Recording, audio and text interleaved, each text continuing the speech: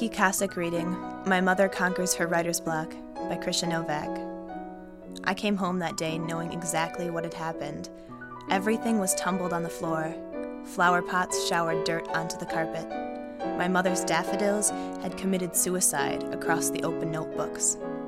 The bookshelf rained prose and poetry onto the sofa. A crash in the kitchen. I knew before entering she must be on the counter again, tossing dishes across her theories as she treads through her creation, making her red Freudian blots on the tiles. The result? Poetry explosion.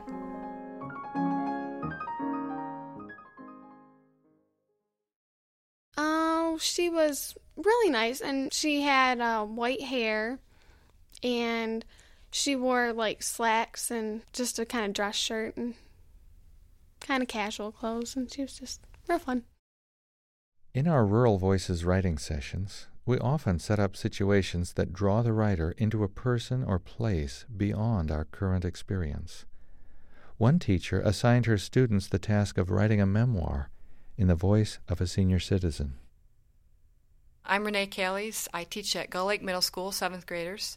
Live in Kalamazoo, Michigan, and Ashley's one of my students.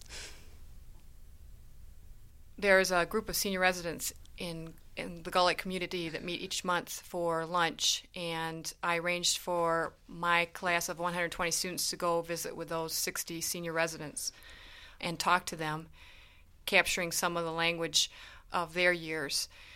Ashley, you put together a poem. How did you go about choosing which expressions you would keep and which you would get rid of, or how did you figure that out?